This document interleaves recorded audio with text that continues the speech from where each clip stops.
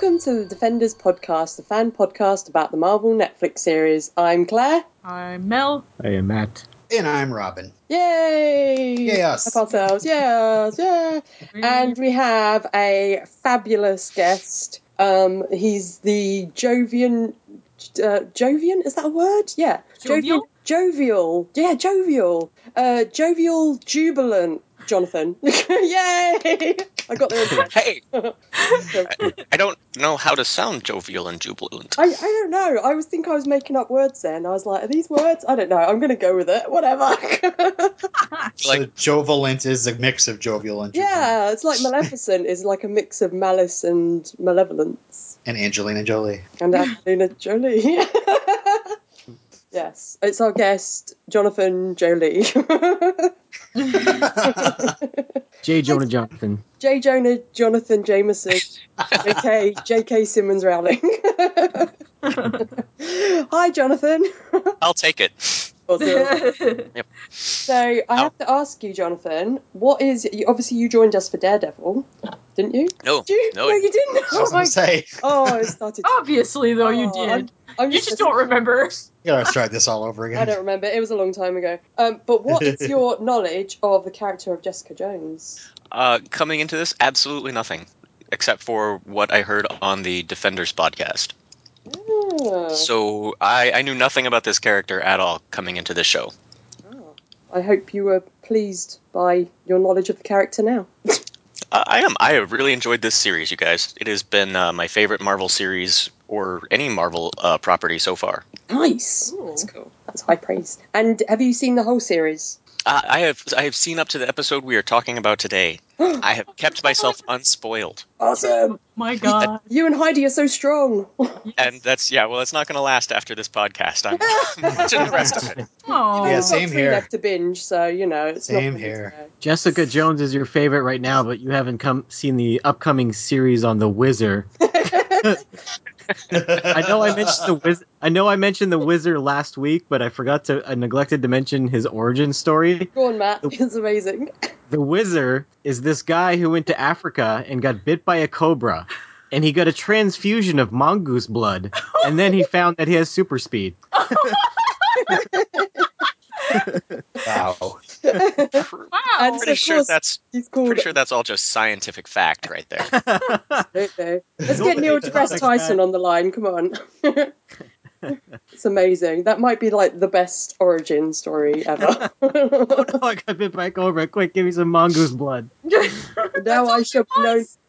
Why didn't he call himself like the Cobra? I mean, maybe he'll be mixed up with Cobra Commander. He has I don't know. super speed. So do cobras. I feel like if he was given mongoose blood, he should just have the ability to kill cobras really well. Yeah. Exactly. Like, is he on the side of the cobras or the mongoose? Monkeys. Like, because he's got both. Is he like Blade in that he's trapped between two worlds? Doesn't know where he belongs. I think we should develop a new Wizard series, Matt. We should. And his costume is yellow. Of course. Well, it's called the Wizard, and it's it's terrible. Oh, right. Anyway, so I have a little bit of news for this week. Well, actually, only a little bit, really. Number one, the most exciting thing ever is Agent Carter's back. Yay! I'm very excited because I love the series Agent Carter. It's so much better than Agents of S.H.I.E.L.D. Sorry, Matt just looked up a picture of the Wizard. Oh no. Does he have a mongoose on his chest? He's got a big W in his chest. I put the link in the Skype chat. Oh. He's got little horns or something. Okay, I'm changing the name of the podcast to Wizardcast. Look, I'm very excited that Agent Carter is back, and you took Agent Carter's thunder. The Wizard stole her thunder with his super speed. The Wizard's like, hey guys, pay attention to me. So What about me? I'm the Wizard. So is Agent Carter another mini-series again, or is it a full series this time? It's, I think the first series was 10 episodes, if I remember. Oh, no, was it 8 episodes? No, I think the first one was 8 episodes, and this one's 10 episodes. Oh. I think. Because they show it while Agents of S.H.I.E.L.D. is on hiatus. Check your facts. I don't know. The more you know. I don't know. I think it's 10 episodes this time because they did two episodes the first week, and that took us a fifth through the season, so it must be 10. And I rewatched season 1 recently, and I think it was 8 episodes. Season 1 is 8 episodes. Season 2 is 6 episodes. What? Then how would 2 Oh, I don't know. Anyway. So, yeah, but The Shield comes back mid-February, and that's when Agent Carter ends.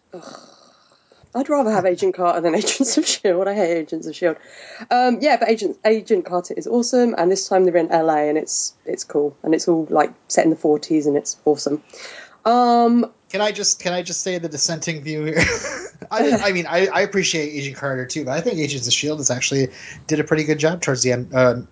This past season. A pretty good job is not good enough. Agents of S.H.I.E.L.D. Agent Carter is awesome. I found it really irritating in the first season. I'm hoping the second season is better because I know it's the time period, but I'm really getting tired of the. How much nobody really appreciates Peggy, and it's all like you have an awesome character and she's stuck in Mad Men. But that's what it was like at the time, Robyn. Yeah, but it's not entertaining. Well, yeah, but I'd rather her just kick ass all the time. It's the truth, Robyn. Yeah, so I know, but I can watch documentaries about that. I can rewatch Mad Men.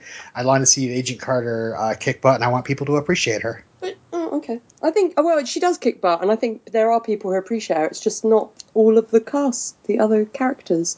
I think I prefer Agent Carter, though, just because it is more grounded, and Agents of S.H.I.E.L.D. tends to go into more of the kind of fantastical cosmic stuff, and I just kind of zone out when that stuff happens, which we've kind of established with why I like Daredevil more than I like, say, someone like Thor. Like, when people are going into space and stuff, I'm like, right, yeah. I just want them running around the streets, like, having fights and stuff. And also, it's 1940s language, so it's adorable. It's like people going, "Hey, yous, you dirty schmuck." That was my punching sound. I really hope they get more into like the Black Widow stuff. That really was intriguing last season. Not saying anything. Didn't really yeah. Not saying. Yay! In another piece of news, almost all of our guest spots for covering Daredevil Season 2 have gone. They went super quick, so thanks, guys, for your interest. I've got a couple of people who contacted us about guest spots who I just need to check dates with, but otherwise they're all gone. I will have a waiting list set up, so if anyone can't make their episode, then we will obviously contact you guys nearer the time. But yeah, they got snapped up super quick. And Jonathan managed to get one. Hooray! Hooray! So Good for you. IMDb lists 10 episodes for Agent Carter going all the way through the 1st of March. Ha-ha, Robyn, ha-ha! Yes, well, the app I was looking at apparently Justified. needs to be updated. I rule. Wait, IMDb? IMDb, yeah. They don't have episode titles for anything past episode 5, but they do have dates listed. Cool. Interesting. I was sure it was a longer season, but yeah, it's still very short compared to obviously like your usual 22 episodes or whatever of Agents of S.H.I.E.L.D. That's too many episodes. That's the problem with Agents of S.H.I.E.L.D.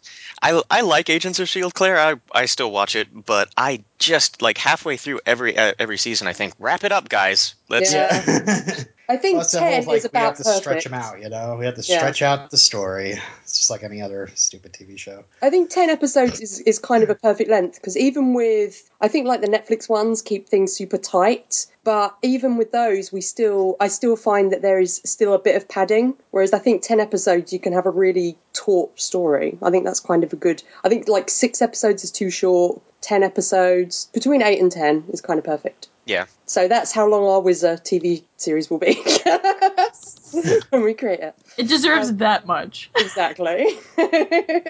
So in the last piece of news, yesterday Matt and I were lucky enough to interview Edward Rycourt, who is the writer of the Jessica Jones episode, aka You're a Winner. It was awesome. He was so lovely. He was really, really generous with his time. We chatted loads about the writing process for Jessica Jones. He gave us some insights into the development of the show,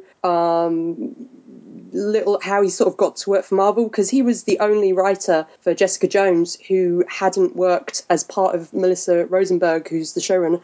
He was the only one who hadn't worked as part of her team before, so he was the one that came in from externally, and he tells us all about that. And he was a really cool guy. We even got to find out where the names of the two dogs came from, Kruger and Myers, so that was cool, because I wanted to know that. So hopefully that will be up in the next few days, but big thanks to him, because he was a really awesome guest to have on. Awesome. So keep your ears out for that, I guess. You probably already, did we already post it by this episode? I don't know, it's up to you. Whatever you send me first, I'll post. It depends what order Robyn wants to post them in. I'm going to take a poll.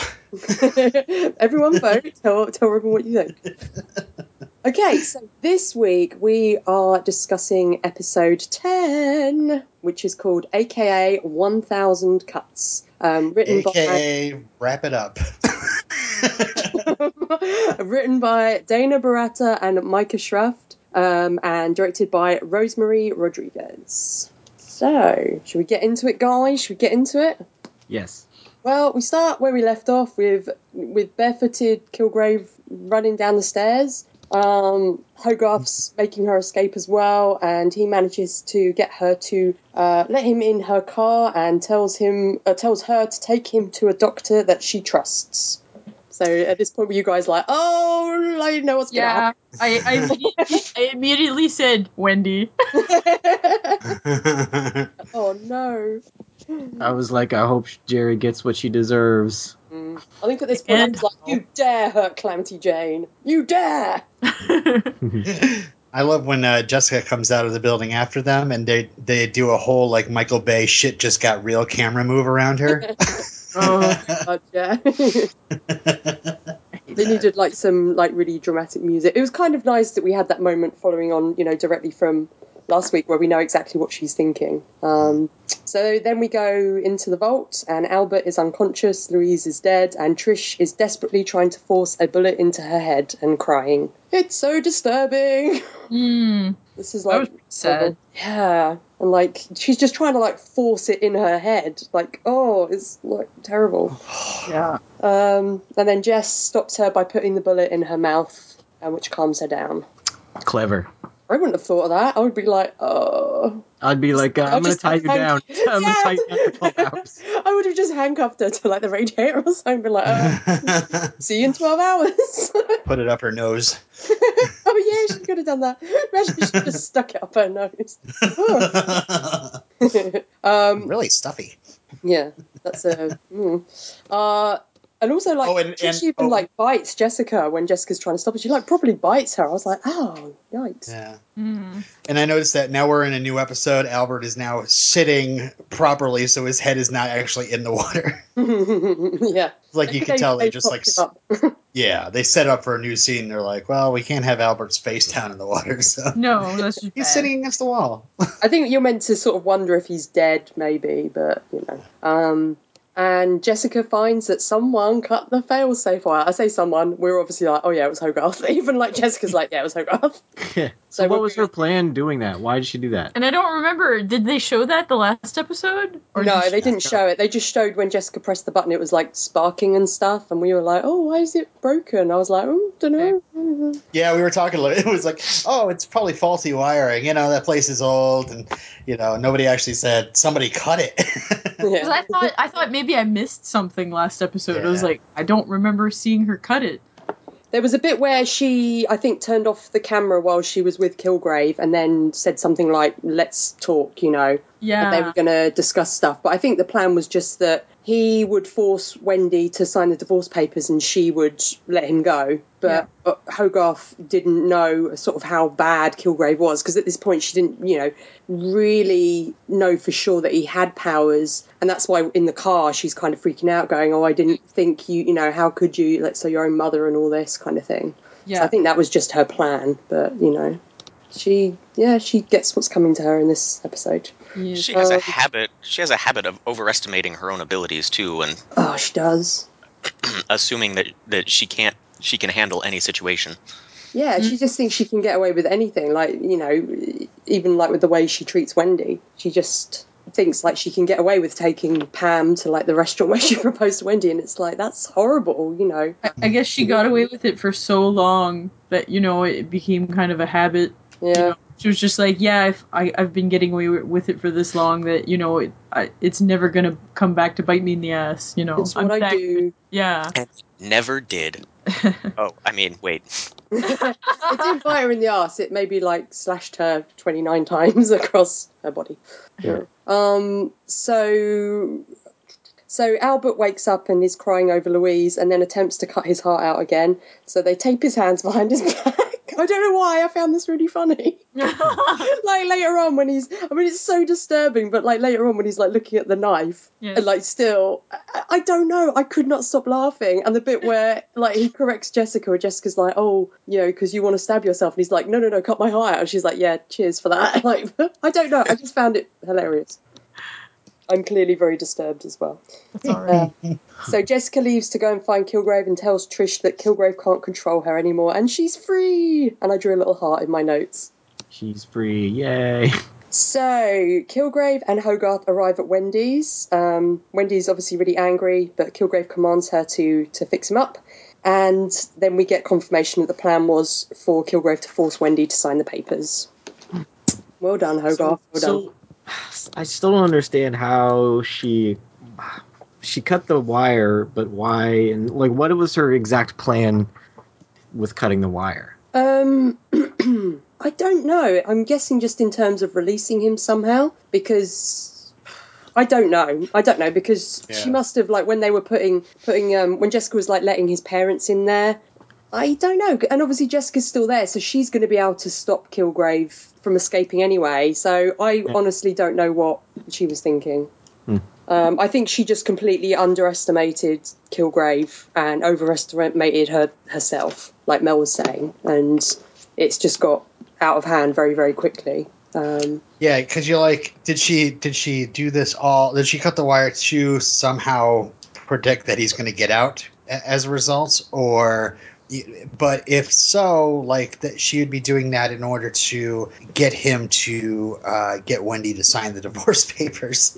Well, I'm guessing she thought if she helped him escape, like, because he says, oh, he still says, oh, I promise, to still help, and get Wendy to sign the papers unless I change my mind. So he sort of promised that he would, but he's not as honourable as, say, in a weird way, the Kingpin, if he promises something, he's going to do it.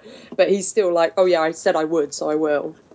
So I guess the plan was he was going to escape and then go with her. Yeah, but why was she running away? Why was she pointing a gun at him? Maybe she thought. Well, when she escaped, I think she felt differently because she underestimated him and saw him kill his own mum and was like, "Stay away from me." She only took him because he commanded her to take him to someone she trusts, and then I think she chose Wendy. She could have taken him to any doctor because she must have her own personal physician who she would trust, but she chose to take him to Wendy because she's still thinking about the divorce papers. He says to her, "Oh, it's interesting that you took me to the woman you shat on." Yeah. So, but she is a doctor, and it's someone she trusts. So. Yeah, she is following his orders. It's been funny. It's like some people can just like mindlessly follow orders, but then some. It seems like Hogarth can twist it to. I don't see how she could trust her. What part? Like, what have we seen? She's a good doctor. She's a good doctor. Trust her as a good doctor. Yeah. Well, that's not what he said. He did say, but for Hogarth, trust is control. So she thinks she can. She's been trying to control her all this time. She still thinks she can. Failing though. I don't know. Well, she still thinks she can probably because she has Kilgrave with her, and I think she's still overconfident and thinks that she can get him to force Wendy to sign these papers. And I don't think she's like going against what Kilgrave commanded, because he just said, take me to a doctor, someone you trust. But he doesn't say necessarily Wendy, so I think it is her choice in the end to go to Wendy, because that's why he comments on it and says, oh, it's interesting that you brought me to her. So she could have taken him to any doctor that she trusts. It didn't have to be Wendy, but she chose Wendy, which is why she's completely culpable in terms of killing Wendy and what happens to Pam, I think. Yeah, but it's like, was the culpability just because she cut the wire, or was it because like she consciously brought? It was both. Wendy? Yeah, She wouldn't have. the fact that she cut the wire because Kilgrave agreed to force Wendy to do the divorce papers, I think shows how far she's willing to go and to let this guy, or even if she doesn't know how powerful he is, he's a guy that's wanted at least for questioning, and he's a guy that has broken some laws, and definitely, even is wanted for questioning and stuff. So she's still gone pretty far in doing that. So I think it just shows that she's just out for herself. I don't know. So then Jessica tells Trish to take Albert to his motel room. And Albert says that he and Louise were looking for a vaccine for the virus that Kevin emits. And then I've drawn a little face. Jessica might be the missing ingredient. Trish will be Albert's hands to create the vaccine, obviously, because he can't have his hands untaped. And then Trish and Albert leave. And then Jessica and Clemons both say that they're aware that it was Hogarth that cut the wire. So what did you guys think about the introduction of the vaccine story? And now the midichlorians have arrived. This is such nonsense. First it's okay, it's exactly 12 hours. And, oh, man, that gets brought up later in the episode. But then it's but it's a virus, and, nonsense. It's weird how it's exactly 12 hours, how it, it follows, man-made concepts of time. Yeah, that was the first time we'd ever heard about that.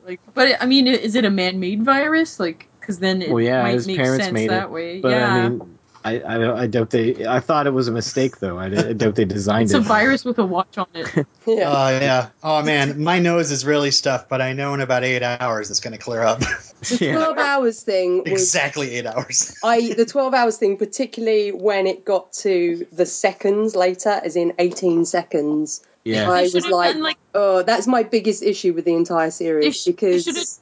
Sorry. No, I was just going to say they shouldn't be able to time it should be approximately 12 hours, but it shouldn't be that, when the clock strikes, 12 hours, then it no longer works. I think, fine, approximately 12 hours. Okay, I can deal with that, but the 12-hour thing, I'm no. You should have had a timer at the bottom of the screen, kind of like the TV show 24. Yeah. I think with the saying about the midichlorian things, I don't think it's a fair comparison to that, because I think they've tried to make it they've tried to give a reason for how he's able to do this that's more grounded than just, it's kind of magic. Whereas that's kind of what they did in Star Wars, and they went, well, it's not magic at all. This whole thing you've been told is magic is actually blood, and it's But the thing with the virus is, I wish that they'd gone into the fact, because at this point in this episode, it seems like Albert sort of says to Jessica, you might be the missing ingredient, just because she's immune, and then we think maybe she's immune because she has managed to break free of his control. But I wish it was more linked to the fact that Jessica is superpowered herself. So she's the only one, because of she has abilities herself, then that is why it's something to do with the fact that she's immune, if you know what I mean. It's... But they don't bring that up. She wasn't always immune, though, and she always had her superpowers, so... Yeah, maybe it's just that it took her longer to develop that immunity. I don't know, it's just a bit, no pun intended, foggy, the way that they describe it. So, how did they... I don't know if you can tell me, but how did they handle this in the comics? Did they ever explain... He's a mutant in the comics, isn't he? No, I don't think he's a mutant. I think it was like Cold War experimentation, and it's in the comics. It's something to do with pheromones that he exhibits. But I don't know exactly how it works, because obviously in the show it's all verbal. If you hear him, then that's what affects it. But I know in the comics, Daredevil isn't as affected by Purple Man's powers because Daredevil's blind, but he's still affected. But then he also is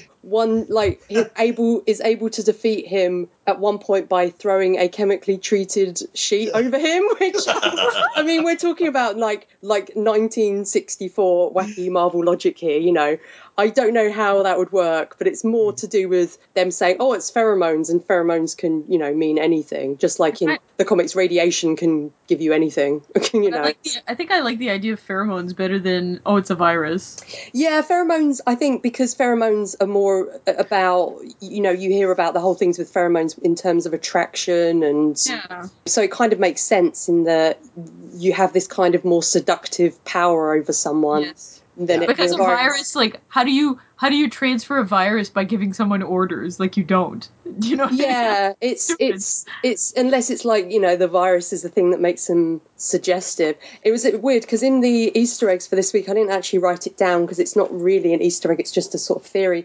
They were someone was saying that they compared the character of Kilgrave to like Dracula, and that he's Dracula and everyone else is like the Mina Harkers. You know, he's got this power of just control over people, and because it's like a virus, it's almost like the blood virus that is vampirism. And they pointed out the fact that like Trish bites Jessica and stuff, which I think is like a real stretch, but it's that kind of It's interesting, mesmerizing power. But with that, I think you didn't have to make it a virus. I think you could have had it more that he's just this guy that is very good at. He's like a Darren Brown, you know, like, or not a Darren. I don't know if you guys know who Darren Brown is. He's more a guy that maybe has enhanced abilities to control people, but is just very good at manipulating and mesmerizing people. There's actually a character in Agent Carter. This isn't really any major spoilers in season 1, who has the power to kind of control people, but they do it a very different way in terms of that he's more of a hypnotist. They could have done something like that, but I think they had to. Oh, it's a ring, isn't it? Ring. That's right. Yeah. So I think there's other ways they could have done it. If I may, I have what it's like in the comics written down here. Sure. It says the Purple Man's body has been altered to produce chemical pheromones, which, when inhaled or absorbed through the skin, allow Kilgrave to control others' actions by verbal suggestions. The effects only last as long as he is physically present and somehow keyed to his voice and speech patterns. When he departs, the level of pheromones is reduced within the victims at various rates dependent on their metabolisms, and then the victims regain full cognizance of self. So it's like I think they really wanted to like get some rules down in the show to make it work, rather than, but it, you know, so it makes sense in that world why Jessica can suddenly refuse, because her metabolism might run a little faster, being super strength and all. So he's way more powerful in this show than he is in the comics, then, because he can tell people to do things and then go away. Yeah, exactly. As long as it's within that 12 hours, I guess. Yeah. I mean, he's like super powerful in the show, particularly not even just like we said in previous episodes. Obviously, not in physical strength himself, but the fact that they sort of try everything they can to stop him. So even that time where they like kidnap him, he's got like, his power allows him to have almost unlimited wealth, which means he has all these bodyguards that, you know, haven't been controlled and all this. So in terms of that, I think they've made him a lot more powerful. Well, I don't know. There's another thing here where it says, and this is, I was wondering about this when Jessica was having the dreams about her brother, whether this was happening or not. But Purple Man's abilities not only are limited to controlling physical actions, but some of their cognitive functions, and it can make you experience visual hallucinations as he commands. So. Yeah, because they go into that in the Alias comics a bit more. Yeah. I don't want to give too many details away, but they definitely do that in the comics. And I mean, there's even things like in the recent Mark Waid run, it's kind of hinted that he is even able to control himself. So if he gets injured, he has like almost an enhanced healing ability, because if he like breaks his arm, he can just go, my arm is healing, or my arm doesn't hurt, and he's able to stop feeling the pain.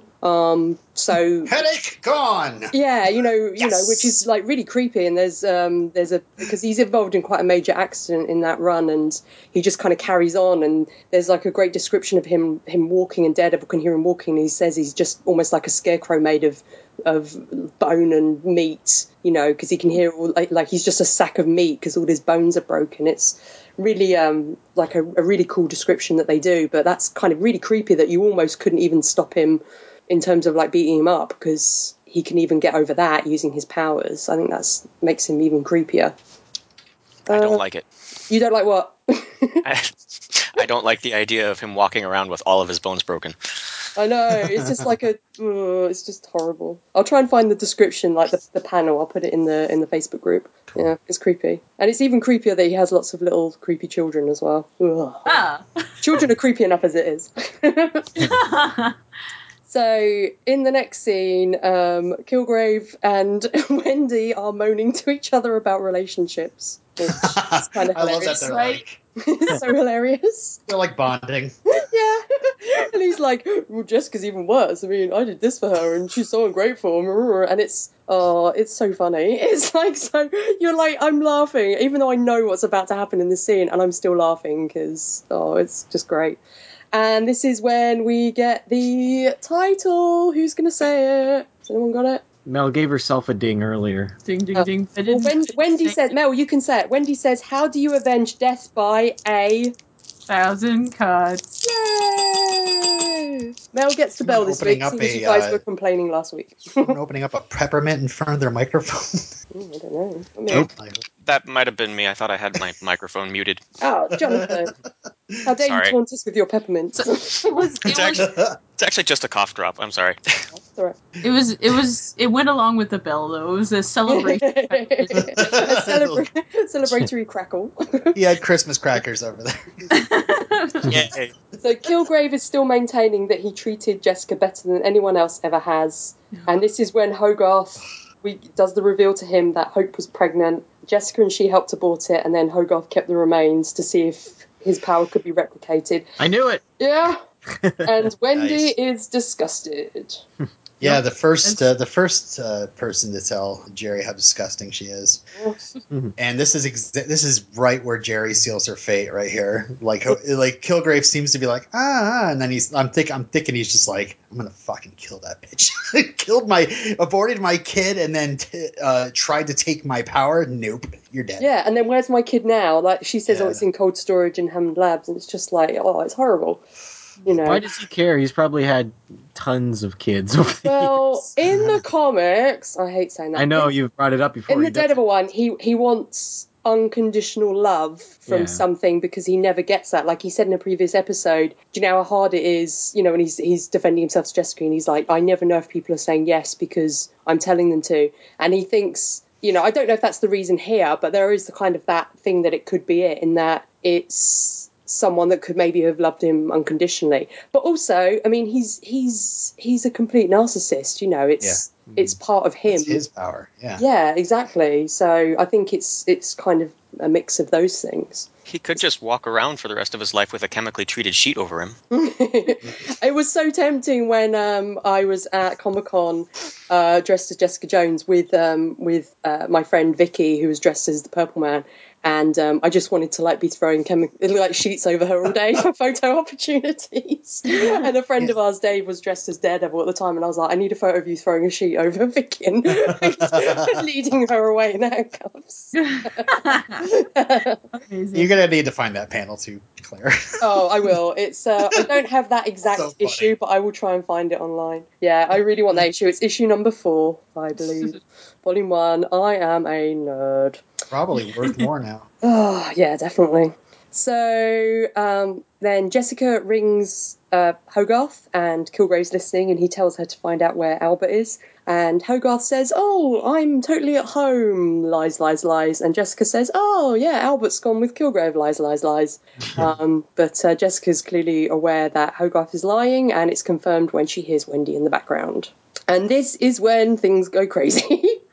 So Pam obviously turns up, is trying to get in the house. Kilgrave runs, but first tells Wendy to get her revenge of 1,000 cuts on Hogarth, and Wendy attacks Hogarth. The way he worded it, I thought it could have been taken as like, give yourself 1,000 cuts, or Yeah, because he says you want death by 1,000 cuts, do it.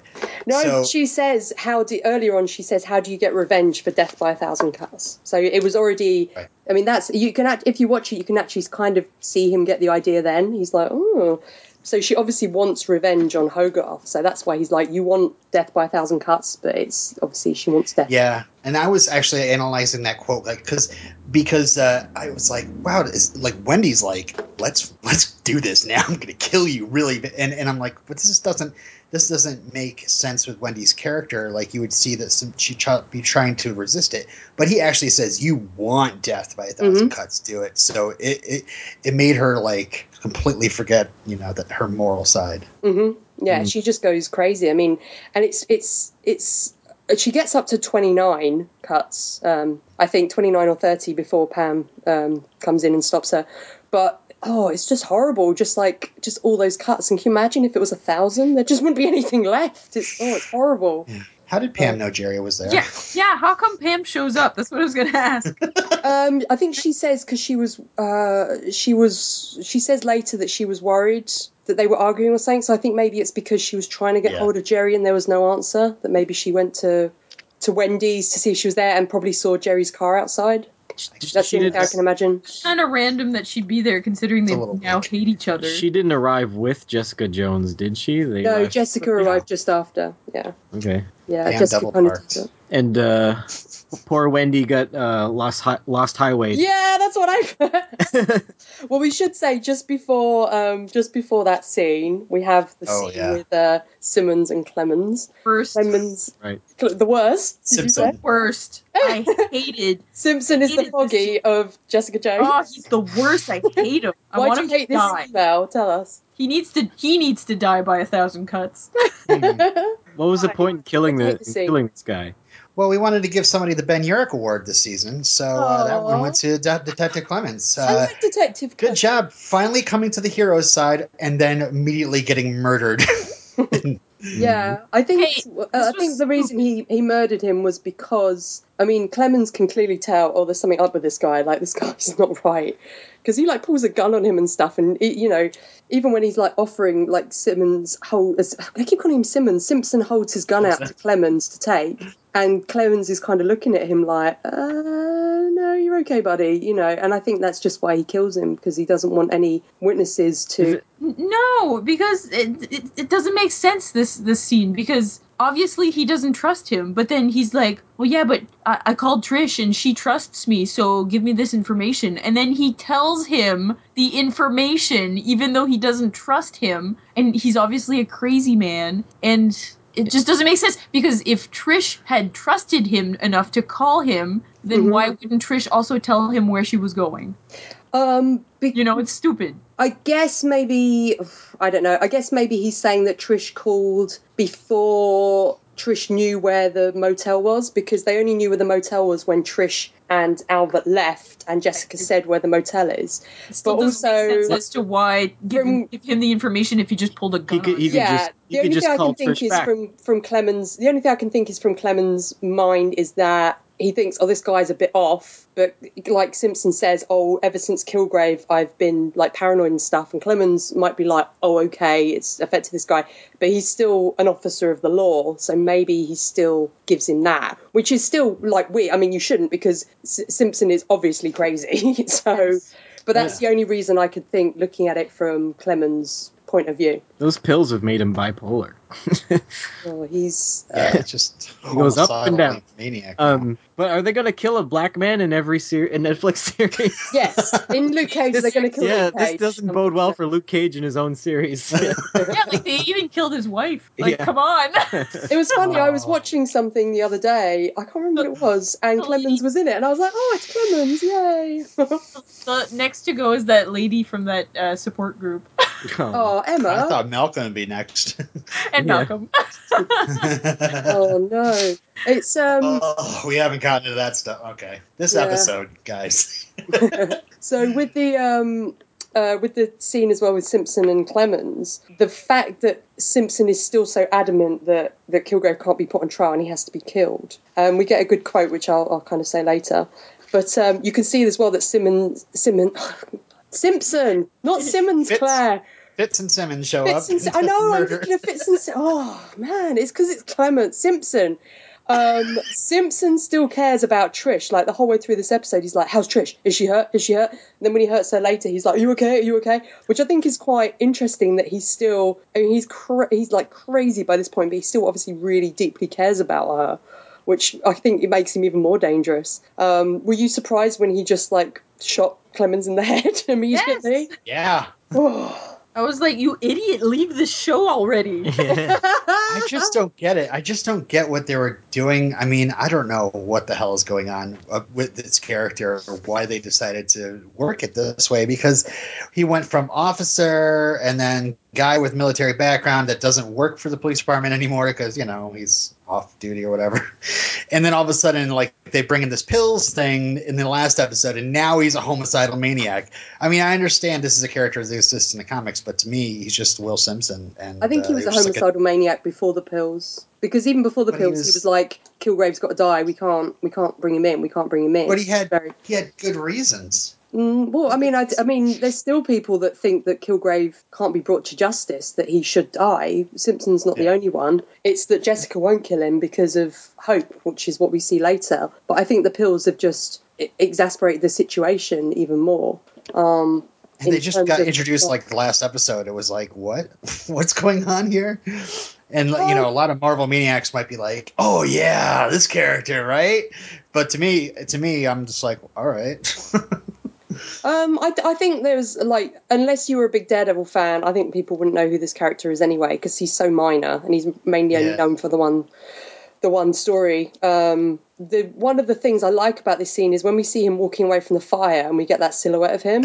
That was in the trailers, and like very, very quick shot where it's just silhouette, and a lot of people assumed it was Kilgrave. They're like, oh, it's Kilgrave. Oh, so Kilgrave sits on fire. They never obviously showed that it was this character, because then it would have been revealed that he's some kind of villain or he's a bigger part than people thought, which was quite a cool reveal, because I, like everyone else, was like, oh yeah, it's Kilgrave. He obviously does something. Did you guys see the little other little nod that I mentioned last week to the character of Nuke in this scene as well? I don't know the character, so I don't know. Well, in the comics, he has his face tattooed with the American flag. Yes. And they haven't got his face tattooed with the American flag, but he has the American flag on his lighter that he sets the fire with. Yeah. He has like a little I didn't notice. I didn't see it. It's super quick. It's like a little nod to it now, but it's very, very quick. I think he should get his face tattooed with the American flag. He's crazy enough to do it now. Exactly. Oh. Yep. So Wendy is still attacking Hogarth while the doorbell still rings. And then suddenly Pam hits Wendy over the head with I don't know what it is. It looked like a pepper grinder. Maybe I think it might have been a pot of some kind. Or a bowling pin? I don't know what it was. And this is good, though, because, every TV show, I mean, gosh, Buffy, how many times did Giles get knocked over the head and then just get up later?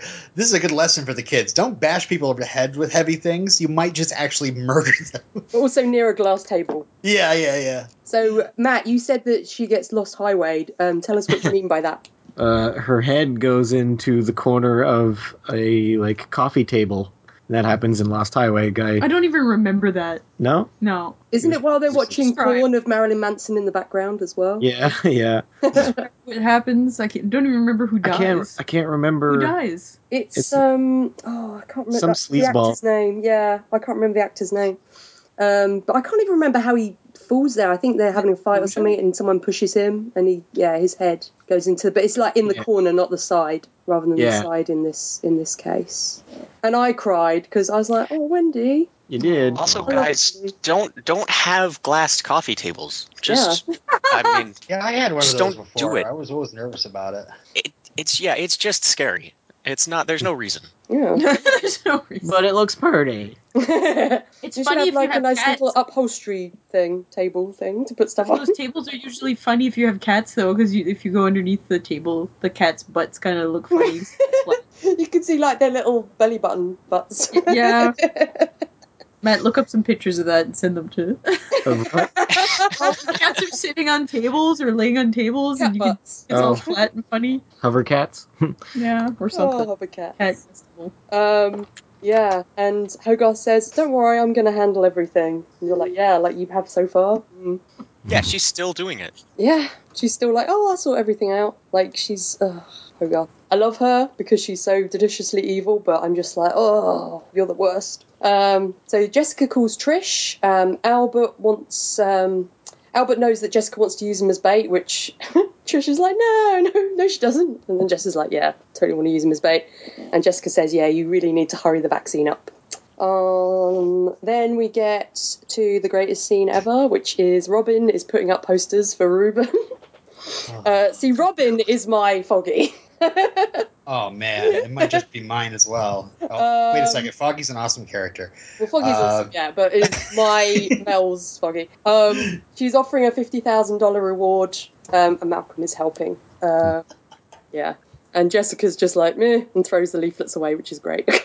I would have done the same. Why would she do that? Why would she do that? Why? Why would you do that? Yeah, exactly. And we learned some more about Robyn. Oh, thank you for the hover cats, Mel. Amazing cover cats. I'm gonna post every one of these in the Facebook group as well. Yeah, separately. Just kidding. And this is when Robyn calls Jess a cougar again.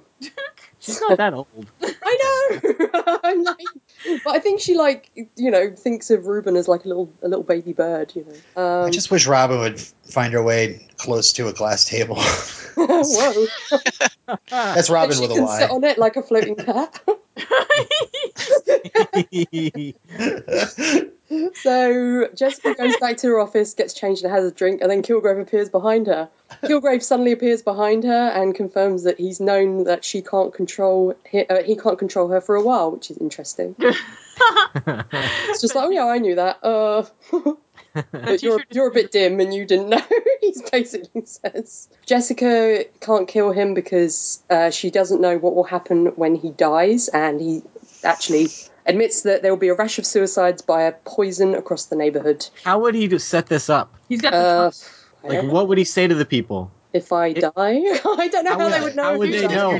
If you don't hear from me, Yeah, kill yourself with poison. So basically, Yeah, they're going to kill from me in the themselves next 12 anyways. hours. There's no way he's going back to say. No, he's not. All these people, hey, don't kill yourself. Well, it's like the guy who's going to eat his phone, no matter what. Oh, yeah. Yeah. And you would say unless he's bluffing, but there's no way he's bluffing. And then he keeps telling her, it's on you. It's on you, the killings. Yeah. He doesn't, like, at all think that he's culpable. Like, he says, all these deaths are on you, like Robyn and the Schlottmans and everyone. And if you'd just be mine, I'd be happy and I wouldn't have to kill all these people. Oh, it's horrible. Oh, speaking of his instructions and people following them, like, why didn't at the beginning? Why didn't Trish load that bullet into a gun?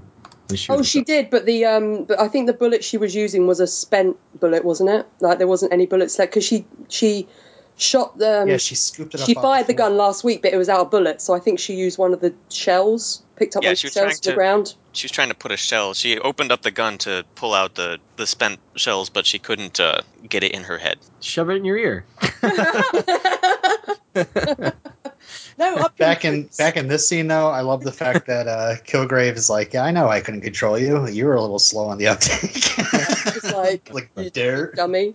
Yeah, we all knew that too. He says that they're in the wrath of their relationship, which is just like, I don't know, it's just so horrible. He says that he has Hope, who is the living embodiment of Jessica's guilt. But he says, hey, if you give me my dad, I'll let Hope go free in the morning. These release papers will go through and I'll leave you alone, which he won't. But he's like, all you have to do is give me my dad. I love how they do this in iZombie. There's a rat that they're using they're experimenting on to try to cure the zombie virus, and they call the rat Hope, and then they try another rat, and it's like, oh, this is a new Hope. So like this is the hope to cure the zombie virus. Well, this Hope is a hope to put all this Kilgrave stuff to rest. Exactly. Well, he said, like, he quotes it like, abandon hope, all ye who enter here, like later, above the gates to hell. Yeah. So in the next scene, Pam is in jail and Hogarth visits. She's all bandaged up. And then Pam realises that Hogarth is lying to her as well. But Hogarth just says, oh, it was complicated. And then this is when Pam says that Hogarth is repulsive and then says, I need to call a lawyer. And I was like, Nelson, a murder! Oh, it's never going to happen. I know. How do you know? Like in the next season, maybe they're representing Pam. That'd be awesome. So Kilgrave sits in Jessica's office while Jessica texts Trish to tell her to hurry up with the vaccine. And this is when we get the conversation about the 18 seconds on the rooftop. She was with him out of choice, and we get the flashback. So, as I said, I love this scene. I really like it. My main issue with it, though, is the timing thing, as in that it's that specific of how he works. Particularly on, it works the same time on anyone, on a small 8-year-old child, as we've seen him affect before, as Jessica, who is a grown woman who also has superpowers. It doesn't make sense to me. I just like the idea that Jessica doesn't have like magic blood, superpower blood. She learns how to resist him. It's more of an empowering thing for the character rather than it's lucky that she's superpowered because if he is a virus, she just developed an immunity because she's been exposed so many times. Yeah. Why didn't she just fly away when she was free? I think with the same, I like there's a few things I like about this scene. I like that they have her in the yellow dress, because the yellow is obviously the opposite colour to purple, so it really pops in the scene. And we don't really, it's like the brightest colours we've seen her wear. Like, she's usually in very dark colours. I don't know, I thought it was like a really interesting choice. It made her really stand out. You have like the white horse turns up, which is kind of, she's the damsel in the tower, and you usually have like the prince on the knight on the white horse rescue her, but there's no knight on the horse because she has to rescue herself. Which I think was cool. But I think the whole fact that she explains it like she says it was like prizing fungus from a window. She couldn't just, like, she obviously is out of his control, but her mind is still completely messed up and confused, and it's like the whole thing of people who are in abusive relationships, even when they're not being mind controlled, well, they are in a sense, but they're being manipulated, and it's like, well, why didn't you just leave? It's not that simple, It's just easier to stay. Yeah, exactly. I don't think it's even that it's easier to stay. I think she just her mind is so messed up at this stage, she just doesn't know what's happening. And I think if they just had, like, as soon as she regained some control, she just left, I think it would make her less interesting. I think the fact that they have this moment is really interesting. I think, like, even when after she kills Reaver, if Kilgrave wasn't hit by that bus, we don't know what would have happened. Like, she might have actually gone back to him. We don't know. But the fact that he's kind of taken out of the picture and isn't able really to control her then, maybe that's why she got away, as much as her in that moment kind of snapping out of it, so to speak. I think it's like a really interesting choice that makes his control over her and their relationship a lot more complicated. Does anyone else have any thoughts on this scene? What about when he tells her to cut the ears off? Ugh. Oh, yeah. I like the effect of Jessica jumping down from the building. That was pretty cool. Yeah, when that horse came, I was like, what the fuck? There's no way this is happening. It's the horse from Twin Peaks. Hello there. There's been a murder, Jessica. and then Ray Wise appears and gives Jessica some hot milk. Yeah, that would be very confusing. Kilgrave tells her to cut her ears off and then stops her and then gives her a hug. And then in the present day, Jessica's like, oh yeah, well, explain this, and shows him the scar behind her ears and then punches him out, which is great. So next is Robyn's favourite scene. Robyn, tell us about your favourite scene with the support group. Oh, man. Okay. Malcolm's like, listen, I wouldn't actually just admit murder in a crowded restaurant with a bunch of people, but I know for a fact that somebody's followed me and we need to move this plot along. So here we go. He doesn't know someone's followed him. Well, no, but I just wrote down, this is a little convenient. And then Robyn, of course, is like, let's rally the troops, everybody. We got to go kill the cougar. And everybody's like, yeah, Jessica probably caused all this because she was a victim too, right? Or what? I don't know what it is in that it's only the guys that are like, yeah, like, the two guys, whereas the two women, like Emma and Claire, are a bit like, oh, I don't know, but the two guys are like, yeah. But in this point, I wrote in my notes, kill the beast, because it reminded me of, like, the mob out of Beauty and the Beast being like, kill their beast. They're going to go and get pitchforks and torches. march up on the castle. Yeah. Yeah, this is also the scene where we get the original title for this episode. This episode was originally called The Kumbaya Circle Jerk, which is what Robyn says, and then it got changed to 1,000 Cuts. There's another episode coming up that had a title change as well.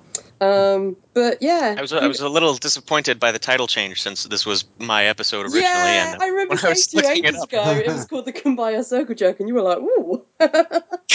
Yeah, isn't there one coming up that's supposed to be Jewel and the Power Man? Spoilers. Yeah, Jewel and the Power Man has had its title changed, but I won't say to what just yet. Okay. We'll go over that when we get to it. So you didn't feel sad for Robyn in this scene, Robyn, where Robyn just wants to know where Ruben's heart is and his little toes? Well, it's like, where are his little toes, Robyn? Where are his little toes?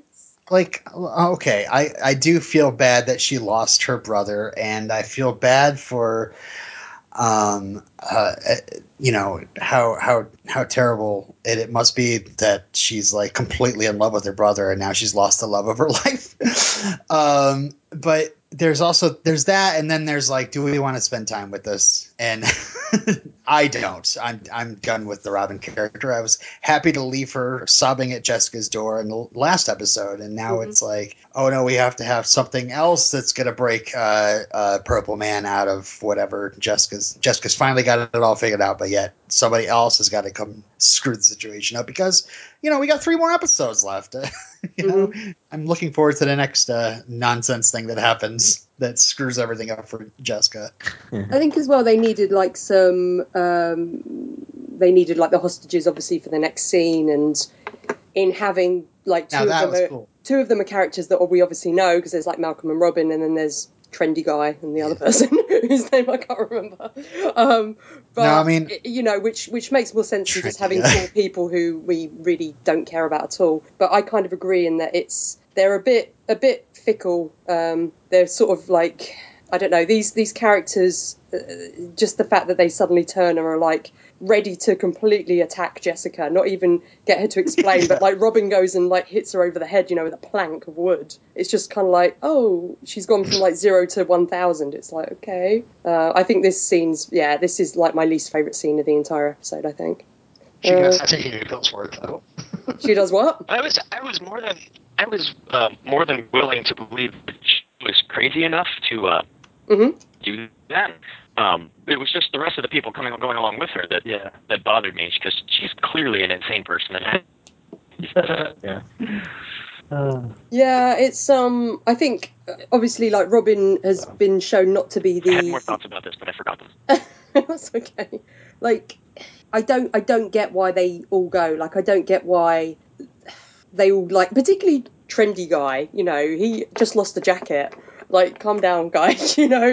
And obviously he's been manipulated by Kilgrave. But the fact that they're so willing to turn on Jessica, maybe Jessica could have helped herself. In the previous episode when she went to the support group and was, she could have opened up to them a bit. But instead she was just hey, Betty, who are you? Why are you here? Do you know Kilgrave? What's going on?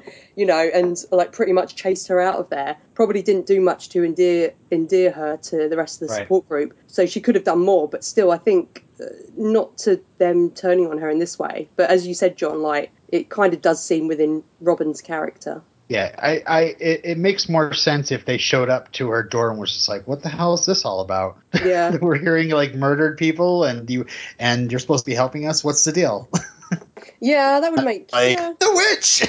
The witch. Yeah. Oh dear.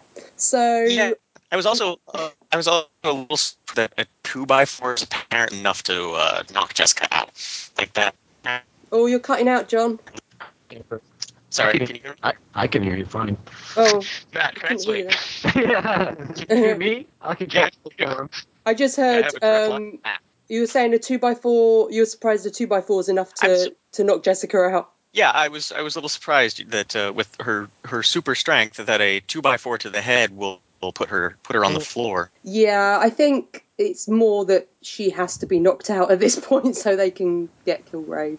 But we've seen before that she doesn't have invulnerability. So I love the huge smirk that Kilgrave has when Robyn peels the tape off. You can see it's like he's smirking and he's like taking a breath and he's about to like just lash out with a whole bunch of orders. Yeah.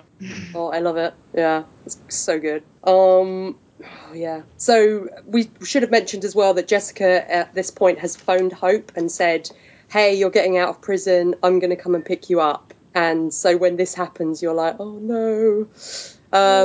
So Trish and Albert are still working on the vaccine. And Albert, this is when Albert's like looking at the knife, and I don't know why I laughed because I think it's funny. Mm-hmm. And this is where Mel's favourite character turns up with his dilated pupils. And he says that Clemons told him where they were, but and then Simpson's immediately suspicious of Albert being British and attacks him when Albert confirms that he's Kilgrave's dad. So Trish throws Simpson out after he hurts her, but she's also grabbed his medication. We see his little red pills. That's good. Yeah? What do you think's going to happen with these two? Do you think these two crazy kids can still make it, Robyn? I think Simpson's just going to be super mellow from now on. Like he's gonna be chill. totally doesn't have his. He's like, all I got are blues and whites, man. So I'm just chill. He's just going to be... Yeah, I'll shoot you, I guess. He's going to sit at home just singing, "I'm so lonely." Aww. I really thought Trish was going to get accidentally murdered here, though. I was like, wow, they're going to kill everybody off. What, you thought he was going to like accidentally push her out the window or something? Or something. I don't know. Shoot her in the head, you know? Oh, he wouldn't hurt Trish, except by accident, he says. I wouldn't think he'd murder an innocent police officer either with the character he's been showing so far, but he'd murdered him straight away. Yeah. Well, you know. Ben Urich the hell out of him. Aww. Don't. So now we're going to have Clemons' funeral as well with Brett's mum. Brett's funeral, sorry, playing "I'm so tired of being here."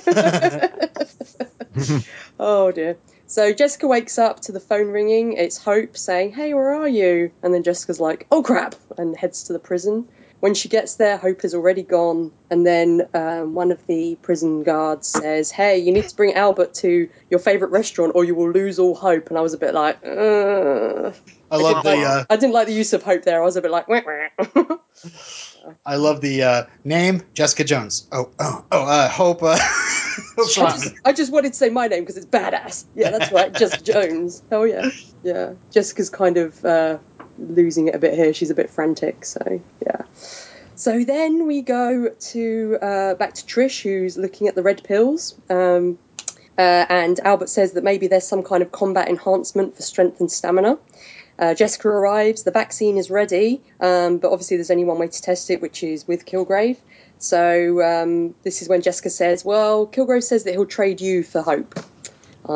They arrive at the Niku restaurant, which we've seen previously. I wonder how long the red pills last. You think those are like 6 hours exactly?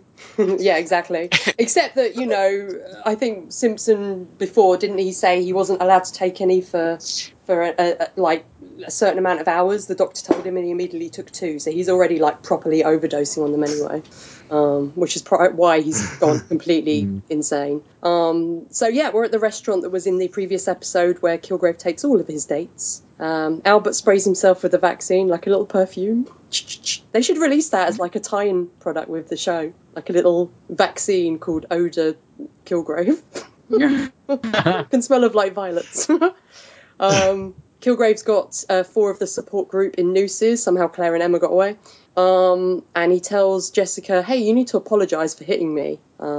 Hope is encouraging Jessica to kill Kilgrave, but Kilgrave says Jessica will never kill him as she still hopes to save Hope, because Hope is the ultimate innocent victim. What did you guys think of when he commanded Albert to come towards him and Albert kind of didn't for a sec? Did you think, oh, the vaccine's going to have worked? Yeah, I thought maybe it worked. But then when he did go over, I was like, oh, he's just tricking him. Yeah. He's going to go over there as well. stab him.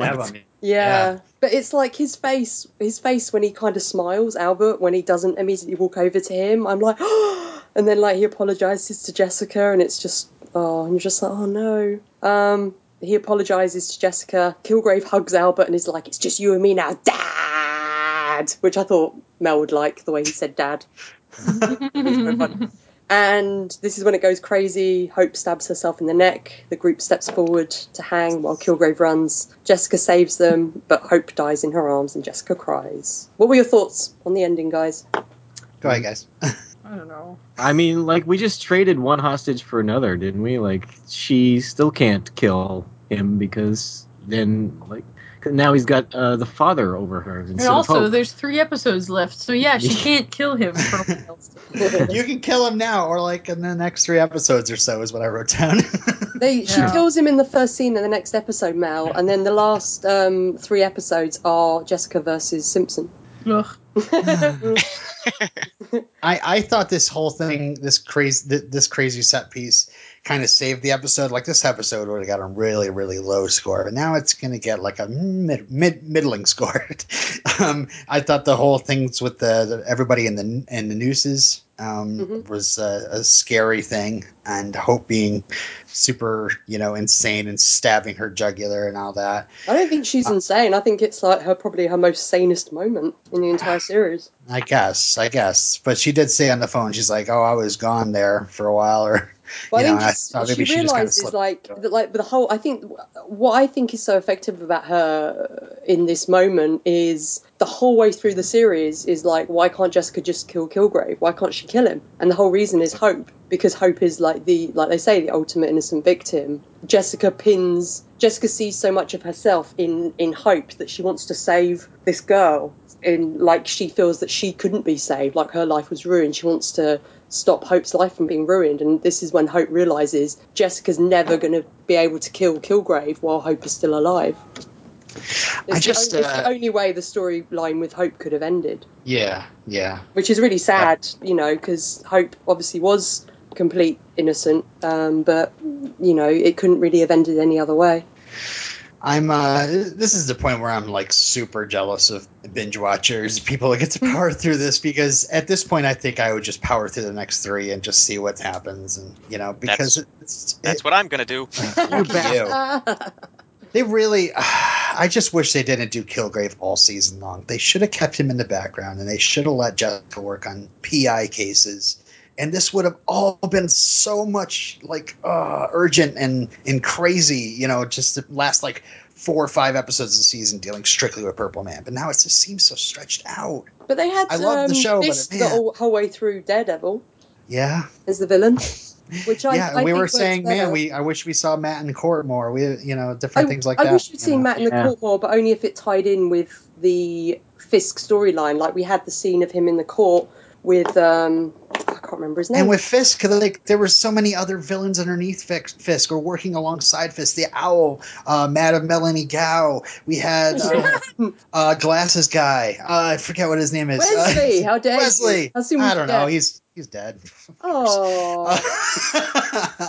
No, and underlings of them. The Russian guy, the guy who put his head through a stake. Like, there was all sorts of different like villains, and now it's just kind of like Kilgrave, and then and all of a sudden they were like, oh, we got to have somebody else for Jessica to fight. We better crazy Simpson up. So they crazied him up, and now we're probably going to get just a little bit of that, and then finally get rid of Kilgrave. I think that with Simpson, I think he was like a time bomb ticking. I think it's just unfortunate that Kilgrave, he got caught up with Kilgrave because it kind of accelerated the process, but I think he would have always gone a bit nuts, because I think that's just who he is. He's we'll get more into that in Easter eggs. There's like a little bit on it, but I think it's just unfortunate that he got, that got accelerated by Kilgrave, and I'd rather they introduced like the character of Nuke, in terms of it was something like Kilgrave almost created, this other villain as well, rather than he just turned up in Daredevil and was like, and I'm this crazy guy, hey. I like the fact that they tie it in with Kilgrave. I wish there had been some extra villains. The only other one we really had was in the episode where the 2 people, were trying to, where Gretchen from Breaking Bad, I can't remember her name, was like going to try and kill Jessica. I like that it's Kilgrave all throughout the season, particularly when we didn't see him until the first episode where he really sits down and talks and we get like a real good feel for him is episode 6, which is almost halfway through. Yes. We could have maybe introduced him earlier, but I don't know. I just would rather him be like a mystery in the background and then have us deal with Kilgrave at the end, It does seem like ramped it up a little early, so I am curious about what they're going to do for these last 3 episodes. I told you, it's all Simpsons. Shoot Kilgrave in the head the first scene in the next episode. Yeah. Even pre-credit. Kilgrave gets hit by another bus. Hogarth gets a stilt suit. It's going to be amazing. Hogarth becomes Superman. He becomes still. And then the wizard shows up. Yeah! It's all been leading to the wizard. Because Pam is now in prison and is a hardened criminal, she becomes the wizard. Yeah. But she's the evil wizard. To Africa. Pam goes to Africa. Yeah. Well, maybe Kilgrave's dad does a runner again and goes to Africa and becomes the wizard. There you go. I can't wait. And he gets bitten by a cobra while accidentally dropping one of the formulas he's making over himself, and is like, oh no, cobra mixed with mongoose bite mixed with this formula means I'm now the wizard. Jolly-o. You know what? They really need to come out with like a super campy, super cheesy Marvel superheroes series. They do. They really do. Yeah. Just with all like the secondary like characters you never hear about. Howard the Duck. What? Squirrel Girl. Squirrel Girl. Yes, I would love Squirrel Girl. That would be great. I just want She-Hulk. I love She-Hulk. I know Matt does as well. And I want She-Hulk if there's lots of courtroom scenes. Yeah, that would be boring, I feel. I honestly want She-Hulk to turn up, but even if it's in Daredevil season 2, just as a cameo, and she's not green, so she's pre-She-Hulk. She's Jennifer Walters in her pre-She-Hulk form, and she's just like, I don't know, Counselor Walters, and I'm like, yeah, She-Hulk. That would do me. My nerdiness would be satisfied. And then we'd have to be like make it super realistic. Like, yeah, she's like super strong, but she just like wears green all the time. You know, she's not green. No, she's pre-She-Hulk, Robyn. They will never have She-Hulk in any of the Marvel stuff. They won't do it. What'd you say, Mel? She should just come in the courtroom wearing green power suits. Green Scully suits. A green scrunchie in her hair. So that was the episode, guys. What do you honestly think is going to happen next? Because obviously you said now Hope is dead, that Jessica is kind of free to kill Kilgrave. But what do you honestly think is going to happen? Because we have 3 episodes left. What are your predictions? She's not. Well, yeah, she's not going to be free to kill Kilgrave because, I mean, it would make sense for him to just kill his father because that's what he wants. But he's going to hold him hostage so that Jessica can't get to him again. So it's just Hope all over again. Why do you think Kilgrave wants his father so much? Just to kill him? Because he killed his mum. Yep. He wouldn't be holding him hostage, would he? He'd just kill him. Well, yeah, he wants to kill him, but he's got to hold him hostage, or else Jessica will kill him.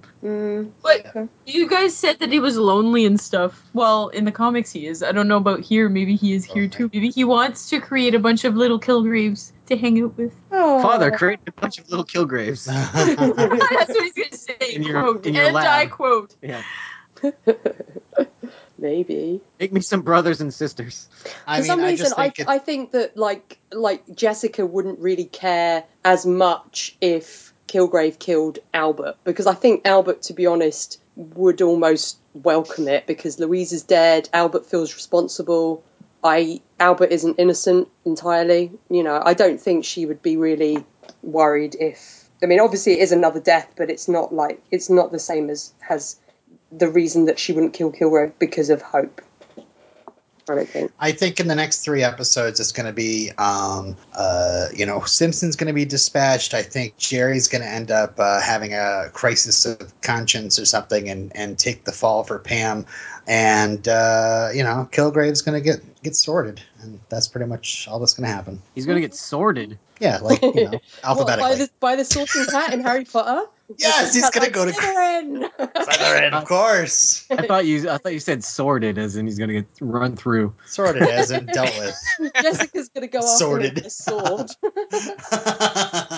The new superhero on the block, the swordsman, is going to kill him. Yes. Jonathan, what do you think? I think that Pam is going to go to jail and she's going to get hit by a bunch of gamma rays. And she is going to get out and she is going to kill Simpson and use his head as a weapon to kill Kilgrave.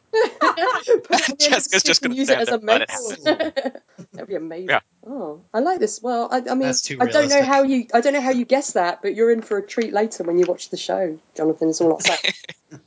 Okay, well, I guess there wasn't really any nicknames from Robyn this week, and we got the episode title. Jerkface. So we should go into... I'm just ignoring you. We should go into Easter eggs. There's not many this week. In fact, we've already talked about one. But are you ready for Easter eggs? I hope you've eaten, because they're very slim this week. They're slimline Easter eggs. They're made of low-fat chocolate. I ate them all. I ate them all before we got here. I'm sorry. No. He's only left 2. Sorry. But actually, there's 3. There we go. So the first one we've already spoken about, which Jonathan regurgitated one back. Yeah, he just puked it up into my arms. Thanks, Jonathan. like a bird. So we saw Simpson's American flag lighter earlier, which was obviously a reference to the character of Nuke. The Kilgrave fetus is in storage at Hammond Labs. This might be a reference to Hammond Labs from the comics, which is where a character called Robbie Baldwin once interned. Robbie Baldwin was the superhero known as Speedball, and at Hammond Labs is where he got his superpowers. Oh, so it might be a reference to that. Civil War. I assumed it was. I assumed it was Hammond Labs from Jurassic Park. That would be amazing. That would be how Kilgrave uses their cloning technology to make little mini Kilgraves, Mel. Yeah. Get sold Richard Attenborough to do it. No, Jeff Goldblum. Oh, no. Jeff Goldblum's banned. So the last Easter egg is kind of like, again, this is from Den of Geek, but I thought it was quite interesting, is when Albert and Trish are discussing the drugs that Simpson's using, Albert says there's no pill for a conscience. This kind of echoes what's often been said about the super soldier serum from Captain America. As we said, it's something that they keep trying to recreate. They tried it with the character of Abomination in the Incredible Hulk film. But it's one of the things that often keeps getting brought up is that it only worked on someone as good as Steve Rogers because he was an inherently good person. But if the effects would be different on someone else, and they've got a quote from the Captain America film where Dr. Erskine, aka Stanley the Tucci, who we love, says, the serum amplifies everything that is inside, so good becomes great, bad becomes worse. This is why you were chosen, because the strong man who has known power all his life may lose respect for that power, but a weak man knows the value of strength and knows compassion. And then they say, it doesn't mean that Simpson's a bad person, but he's a damaged soldier, and one who, thanks to a career in Black Ops, is trained specifically to solve problems by killing. It would appear that the Reds he takes simply makes that kind of battlefield pragmatism considerably more extreme in his interpersonal dealings. The mission is to get rid of Kilgrave, and he no longer cares what kind of collateral damage that causes. So I thought that was interesting, because it does kind of accelerate who he is as a person, which is, I think you can kind of see anyway, because even when he was a cop, he was like going after Jessica going, well, I need to know who this guy is, and I need to take him out. That was already there. But this has just made it even worse. So I hope those very slim Easter eggs have filled you up, guys. I could do with some more. Make some up. I'm so weak. Okay, make some up. Okay, so so in this episode, the name of the guy sitting at the bar in the Broadway restaurant when the support group's going on, his name is Bruce, and he's named after Bruce Banner. Yay! Whoa! That's amazing. Yeah. Yeah. Oh, also the character of Emma in the support group, her surname is Whizzer after the Whizzer. Good old Emma Whizzer. Emma Whizzer. Yeah, trendy guy is actually based on the superhero Trendman, where he just goes to different trends. He just basically, his life is run by hashtags. What are you talking about? Trendy guy was That's why he went out. That's why he went to. Trendy guy was clearly inspired by Jonathan, our guest, who is also very trendy.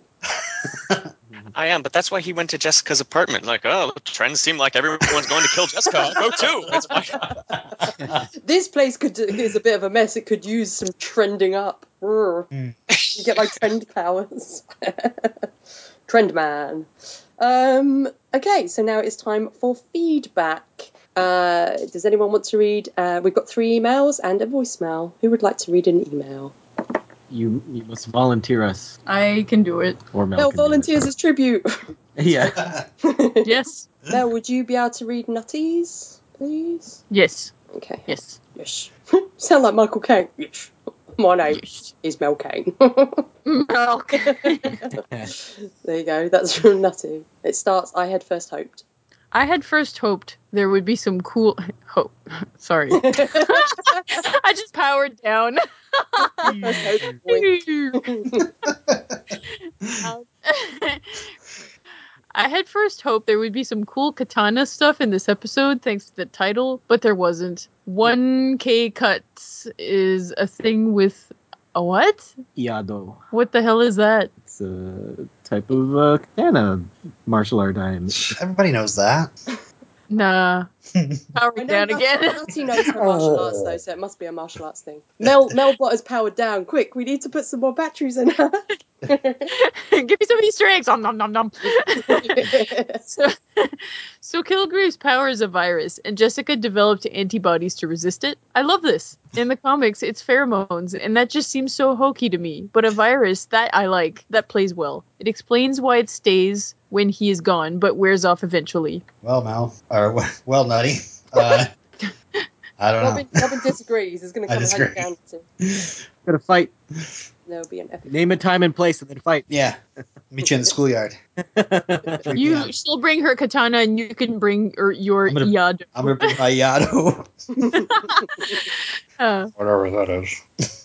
I wonder, was Jessica able to develop these antibodies after prolonged exposure to the virus? Is it that he had her under control for so long that she could develop them and then fight it? Or does it have to do with her super strength? A combination?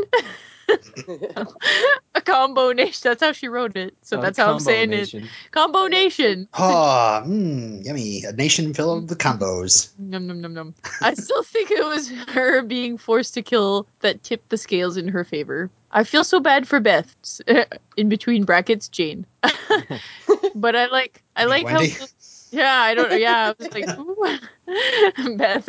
Well, it's good. Maybe it's her middle name. It's good that she put Jane, so now we know what she's talking about. Yeah. Nutty, your email is going to be heavily criticized today. Just the way this episode is going. We have 3 questions for you, Nutty. Yado, the virus thing, and Beth. Who's Beth? Combination. A combination as well. Sorry.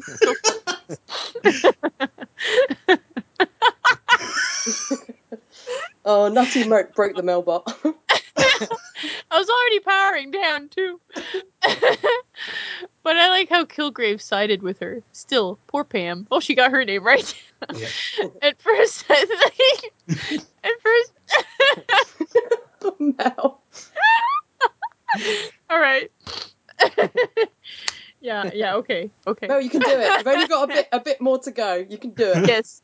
Still, poor Pam. At first, I thought she just concussed her, but then they pull back and you see she is dead. Is she talking about Pam? No, she's talking about Wendy, I think. I thought she was like thinking Poor that. Pam the murderer. Yeah, She's Pam feeling the bad for the murderer, murderer. Poor Pam. Because she murdered Beth. Okay. Whew.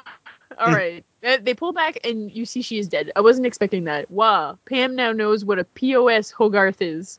Mm-hmm. POS is piece of shit, by the way. Thanks, Mel. Yes. Robyn in the show annoys me to no end. Thank you for clarifying that, Nutty. She stirred up crazy. She might change that, though.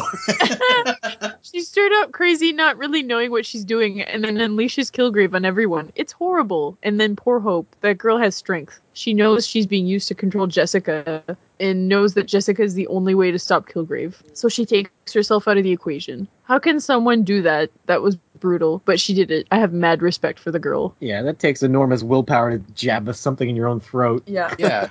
I mean, that's why, I said she'd gone insane before, but I mean, just to say, like, you have to, like, have a little something broken in you to actually do that to yourself. I still think that is She her was most sane suicide. moment. I think that's the most sane she is, since she's controlled by Kilgrave. I honestly do, because I think she doesn't do it. I think, like, she was like compassion. most sane when she was like.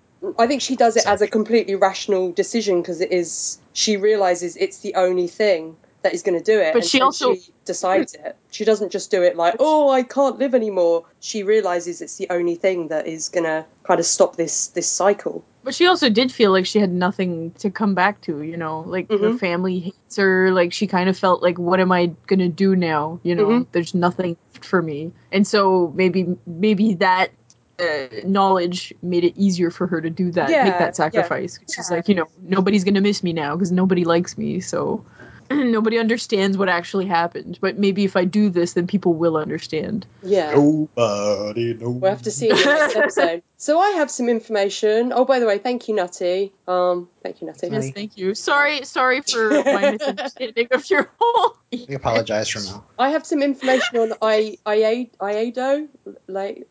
Oh, okay, good. So it says it is a modern Japanese martial art or sport. It's associated with the smooth, controlled movements of drawing the sword from its scabbard or saya, striking or cutting an opponent, removing blood from the blade, and then replacing the sword in the scabbard. Amazing. Right. Now you know. They do that a lot in movies. I don't think it's very practical unless you're only facing one opponent, I guess. True. If you did it for every opponent, you'd probably get taken down.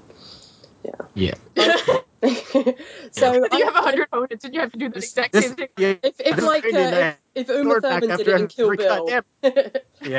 Yeah. Oh. I trained in the most useless martial art, damn it. Oh no. So I have an email here from Caroline, who sent us an email called How Jessica Can Resist Kilgrave. Hi there. After hearing you guys debate this week about how Jessica might be able to resist Kilgrave's powers, I thought I'd chime in with what I was thinking as I watched. Personally, I don't think it's because she's aware of the powers or some unusual strength of mind on her part, just that it mostly boils down to how long she was under his control. The powers seem pretty reminiscent of the Imperious Curse from Harry Potter, which, just like Kilgrave's powers, lets you control people by changing what they want to do, and hardly anyone can resist it. Then a character is put under the curse for almost a year by his son played by David Tennant of all people. And after being under it for so long, he begins to be able to fight it off. Seems a similar thing happened for Jessica, with Reva then being the straw that broke the camel's back. In both stories, the power acts like a drug which you can build an immunity to if you're under it long enough, which especially makes sense in Kilgrave's case, where we learn it's just a physical pheromone and not any actual magic. Could also explain why he got Malcolm hooked on drugs, knowing he may need to control him as long as he did with Jessica, and not wanting to risk possibly losing control again. The one big hole in this idea would be his parents, who claimed he controlled them for years, but I think this is just a special case because A, they'd be less likely to run away until things got desperate, so he wasn't needed to control them 24/7 like he did with Jessica, and B, because they're his parents, they'd be more psychologically or even biologically, again, pheromones, vulnerable to his power. Just what crossed my mind as I was watching. Thanks again for the podcast. Thanks, Caroline. Thank you. Yeah, that's interesting. I think maybe as well it's because his parents say they were trying to help him, so he wouldn't have to control them 24/7 because they kind of hung around because they were, they thought they could make him better, so they kind of stayed out of genuine, love at some points. Maybe. I don't know. And who couldn't love David Tennant? Oh, he's adorable. We've got another email from Heidi who would like to read this one. I can read it. There you go, Robyn. It starts off with, "Hey, guys!" Hey, guys! Just trying to put the bullet in her head just showed how creepy and powerful Kilgrave's power is. It's a good thing Jessica has figured out how to outthink him. Or has magic blood. Did we know that Hope was carrying Kilgrave's child? Yes. I'm just answering other questions. What the heck, Will? And my answer what the heck? I know, right? I think the older African American male is the new red shirt in these Marvel series versus Ben, not of the detective. Yeah. And then Luke Cage. Oh no! He's not old enough. He's not old enough in his own series. He'll get that old in his own series. It's a series that takes place over 30 years time. Wow. And then in the last episode, some rando kills him. What a scoop. 1,000 cuts. There would have been nothing left of Hogarth by the time she got to 1,000. I don't believe that all Kilgrave wants is his father. He's gone to way too much trouble to try and get Jessica to fall for him just to walk away now. The flashback was interesting. I feel like this Malcolm and Robyn story is just filler, and I don't really care about it. Then again, it'll probably turn into something else. Oh yeah, she's going to be Kilgrave's puppet, of course. Ugh, I really don't like her. The show is definitely not predictable. I never know where it's going next. So, Hope killed herself so that Jessica would avenge her death? I wonder if she will. I've managed to not skip ahead. Only a few more to go. Until next time, Heidi. Thanks, Heidi. Thanks, Heidi. Stay strong. Stay jealous stronger of than you. Jonathan is going to. I'm jealous of your power that you guys have. So much power. Awesome. And we have a voicemail from Miss Moira Brown, which I've sent to you. I haven't sent Moira to you. I've sent you the voicemail, Robyn. Send me Moira. Oh, she's coming in the mail? Yeah. There she Yay. is. Moira-shaped package. Here she is. Or here she is. Here Yes. she is now? Okay, here she is. Hey, Defenders Podcast. All right, this time I'm a week ahead, so I can't possibly be late with feedback. I just finished the next episode, 1,000 Cuts. Trust Ruben's sister to manage to twist around the responsibility for Kilgrave's behavior and somehow aim it all at Jessica. That's insane. I mean, Kilgrave is the one making choices and obsessed with Jessica and really impacting all these other people because of his obsession with Jessica. That's not on her. That's too twisted. It's not on her. So that was dumb, twisted logic. And look where it got you. Got you standing on the edge of a bar about to hang yourself.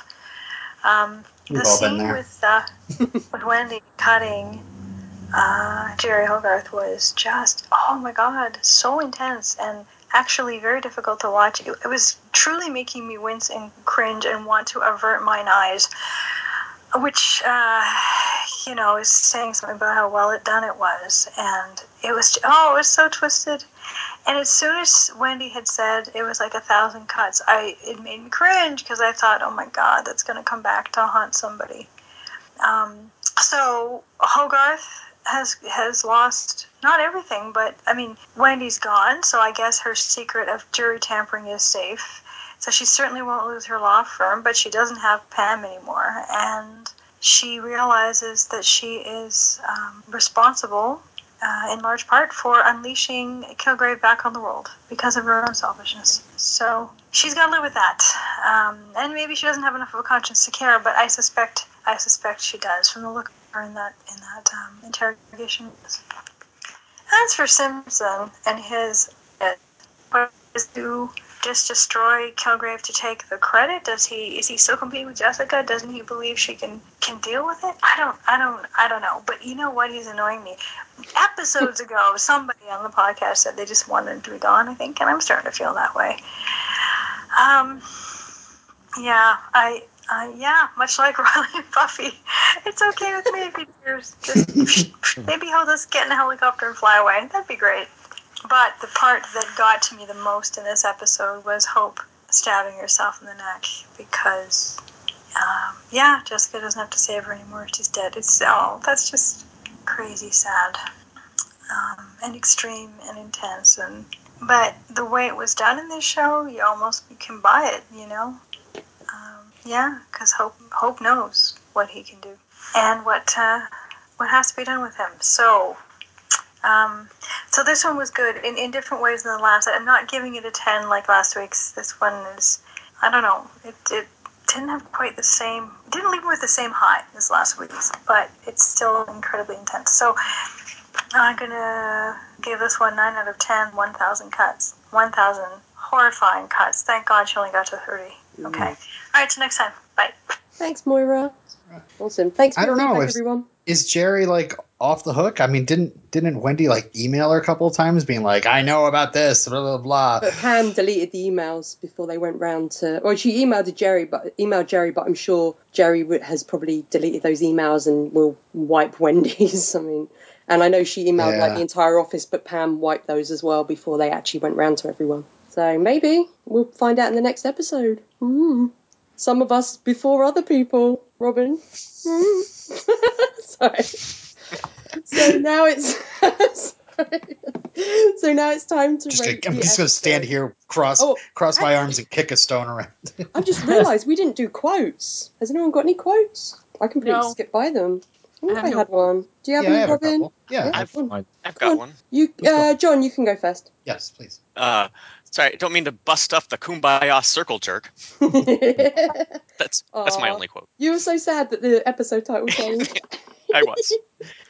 My first AKA quote. circle jerk. No. My first quote is, "Look like he could use a hand." Sorry, I didn't mean it like that. Mhm. Simpson. Yeah. Do you have Horrible. Do you have any? No, I didn't No. write anything. I have one. I We shared a womb. had That's how she said I had one from that same scene, which was, he can't even tie his shoes without my permission. I'm serious. So am I. That's why he always wears slip-ons. I have this great exchange. He's coming for his father. She wants to use me as bait. That's not what he's saying. I have to use him as bait. I got one more as well, which is Wendy and Kilgrave. You're disgusting. She's pragmatic. I love that. It's like, oh, Kilgrave. If you don't listen to me, what is the point of having ears? Yeah. I've got one after that as well, actually, which is, speak up, arsehole, I'm all ears. Yeah, let's go. And then obviously we have the Claire, Emma, trendy guy. Oh, trendy guy. I thought it was weird that she grabbed that one dude by the shoulders. She was like as if she was super familiar with this group. Yeah. Yeah. It was kind of weird. Well, I think It was a maybe, little- like, she'd been listening for a while, like, maybe gone to a couple of them, because she said, what I'm getting from listening to all this is this, so I thought maybe this isn't the first time she's followed Malcolm. You're gonna be my new Reuben. Ooh. Ooh. Wait, did you say Claire? Claire? Is there a member of the group called Claire? The one that plays the cello is Claire. The one with the short blonde hair. There's the two women are Claire and Emma. But she's Claire without an E at the end, which is the worst spelling of Claire. Oh, like Claire Huxtable. Ooh. Claire, like chair, but yeah. take the H out and put an L there. I don't What mind if if she people put the spell E my at the name. beginning? Ooh, what, like Eclair? What if she put the E at the beginning? Then she'd she be a would have been- tasty cake. Yes. Right, And Jonathan. are we sure she's not? That's her Maybe superhero name, Eclair. She has She's a like sentient cake. Run. She's got very high cholesterol. Jonathan, what would you rate 1,000 cuts? I liked this episode, but I thought it suffered from over-explaining. I'm somewhere in between Robyn and Nutty as far as the virus thing goes. It is a useful explanation, but it's also kind of annoying to me. I would have just left it be a mystery, unless they plan on doing something with that information in the next 3 episodes. But for right now, I really thought that this episode lagged in the middle. Before coming to a really surprising conclusion with a mob. So I got to give it about a 7.5. That's where this one stands in the rest of the series for me so far. Robyn, do you want to go next? Sure. I wasn't a fan of a lot of this stuff that's going on, and again, just like you said, over-explaining is a big problem, and these weird moments of I don't know. I talked about different things to death here, but I mean, what is going on with Simpson? Why Robyn? Just the question, why Robyn? Is that what you say every morning when you wake up? Why, Robyn? I look in the mirror, I'm like, why, Robyn? And then the mirror says back to me, he's like, just because you have to do it just one more day. Just get through one more day. that went to a dark place. Sorry. No, I'm just not a fan of time limits or viruses. I'm just not, and or magic blood. I like the fact that Jessica resisting Kilgrave is her character. It makes her stronger. It's something that people could learn to do. I think it would be more effective for me.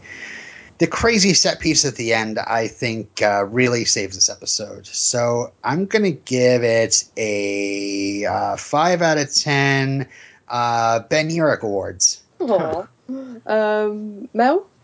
Yeah, I agree with Robyn. A lot of it was kind of crappy. I don't think I hated it as much as he did, though. I still thought it was... I didn't hate it. Oh, well, 5 out of 10, I don't know. That's a failing grade. Failing grade, Yeah. Robyn. You failed this city.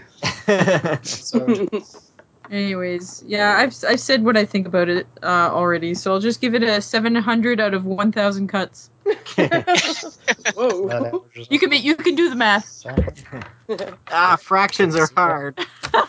No math. Exchange rate, please. And math. What our exchange rate with American money is right now. Yep. What do you think? There was a lot of hectic things going on, and some of it was exciting, and some of it was annoying. I agree with what everyone's saying. I'll give it a. I still liked it though, so I'll give it a little higher than Mel. I'll go 8 out of 10 evil coffee tables. It's the coffee table's fault. Calamitous Evil coffee tables. Well, we were discussing recently on Intro to X about Mulder being under the control of an evil table. I don't know if Jonathan has got to that episode yet of Intro to X, but we're talking about evil tables. So I'm liking that there's this league of evil tables that turn up in not only the X-Files world, but also in the Marvel universe. We got to look for this in other tables. Yeah, look for other examples of evil tables. Really, it's Wendy's fault for buying a glass coffee table. Yeah. It's her own fault. Yeah. Your fault you got killed. And it's Jessica's fault all these other people are getting killed, right? That's right. Blame the victim, not the coffee table. I liked parts of this episode. Like, I love the scene with Wendy and Kilgrave and Hogarth. Like, particularly, like, Wendy and Kilgrave talking about their relationships, I thought was hilarious. I really like that. The whole thing with the virus, I'm kind of with Jonathan in that I think I'm sort of like halfway between like Robyn and Nutty. Like, I kind of agree with you, Jonathan, in terms that I think it would have been difficult however they explained it, but I don't like the fact that there's this exact time limit. I don't think it's as magic blood like as if it had been written by Damon Lindelof, Star Trek Into Darkness, which would just be terrible. I would have liked it if they made it clearer that it was that, I think when Mel said earlier that through Jessica's kind of strength and who she is as a character, she managed to break free and in that developed an immunity, rather than, it's because she has superpowers, or if they just, I don't know, if we just knew why. I loved the ending. I thought it was great. The moment with Hope, I thought was brilliant. I loved it. So I'm going to give it I'll give it a 6.5 out of 10 tiny Reuben toes. Okay, so that averages out to be a 6.8. Ooh. Worst episode ever, according to our averages. Of The anything lowest rated ever. one. Lowest rated. Okay. I think it's I kind of predicted that because I thought it's kind of a divisive episode, I think. Sorry, John. Also, the Canadian dollar is worth 71 US cents at the moment. Yep, so about right. Yeah. Oh, fair enough. Jonathan, thank you for being our special I'm not changing the guest. score. You're welcome. Thanks for having me. Where can people Any find DJing you on the gigs coming up? internet? Yeah. You got anything? You can find me in the tags on Intro to X. You can and find often me on the podcast. and also on the Facebook page for and really any Facebook page. Just type my name and see what happens. Wherever you look, John will be there. Yeah, Awesome. absolutely. Awesome, cool. And you are joining us for Daredevil season 2. Hooray! I am just in a short month and a half. Yeah. Oh, that's scary. Whew. You got that schedule sorted out yet? Pretty much. No. Claire. Pretty Who are much. you? Still tweaking some things. Yeah, still tweaking some stuff, like in terms of guests. But I will kind of let you guys know that as soon as I can, once all the guests have been confirmed, and I'll put it up on Google Mail, I think, or Google Docs, I should say. Cool. And my lovely co-host, have you been up to anything this week you would like to plug? Just the usual. What we make a Terminator podcast. We just did our last episode of the series. Now we're going to do the last movie that we need to review, and then we'll be done with that. Aww. You sound really excited about that. I'm not looking forward to watching that movie again. Which one is it? Will asked for Salvation? guests, and I was like, Or- nah. Is it Salvation or Genesis you're doing? Salvation, yeah. Ooh, yeah. Ooh. Yeah, and with Intro to X, I should say, tying in with Terminator, we had a very Terminator-filled episode we're going to be covering this week, because not only is Robert Patrick in it, aka the T-1000, but also Joe Morton from Terminator 2. So all the Terminator people were in it, which is fun. Because X-Files is coming back, I think, this week, we also did an episode over there where we tried to explain the first 7 seasons of X-Files mythology as we understand it, which was interesting. That was very wacky episode, Claire. It was a very wacky episode, basically because the mythology and how we understand it is that we don't understand it. So it was us going, I think there's a... but yeah, that's basically what we've been up to this week. So for next week, we will be covering the episode, aka I've Got the Blues. What do you guys think that is going to be? I know what it is. Purple Man becomes Blue Man. And he joins the Blue Man group. Yep. No, it's got to be about Simpsons pills, right? Oh, maybe. Got the blues. Maybe. All I've got left is blue pills. What will that do to him? Just make him Make super him mellow. mellow. Oh. He's not gonna fight Jessica. He's gonna wear her down with his tears. Maybe Jessica's so upset about Hope's death that she becomes a blues singer in Luke's bar. Yeah. Well, we will find out next week, where our guest will be Chris. So, Jonathan, are you able to take us out with a lovely Excelsior, please? Sure. Excelsior! Yay. Thank you. See you next week. Jessica. Bye. Bye. Come back next week, Jessica. Thank you for listening. You can comment and send feedback to us by emailing defenderspod@gmail.com. You can find us on Facebook at facebook.com/defenderspodcast or on Twitter @defenderspod. Defenders Podcast is created under a Creative Commons Attribution, Non-Commercial, No Derivatives 3.0 Unported International License. That means you can share it, you can send it to your friends, you just can't make any money off of it. You can't change it, and you have to link back to us and our site. Excelsior!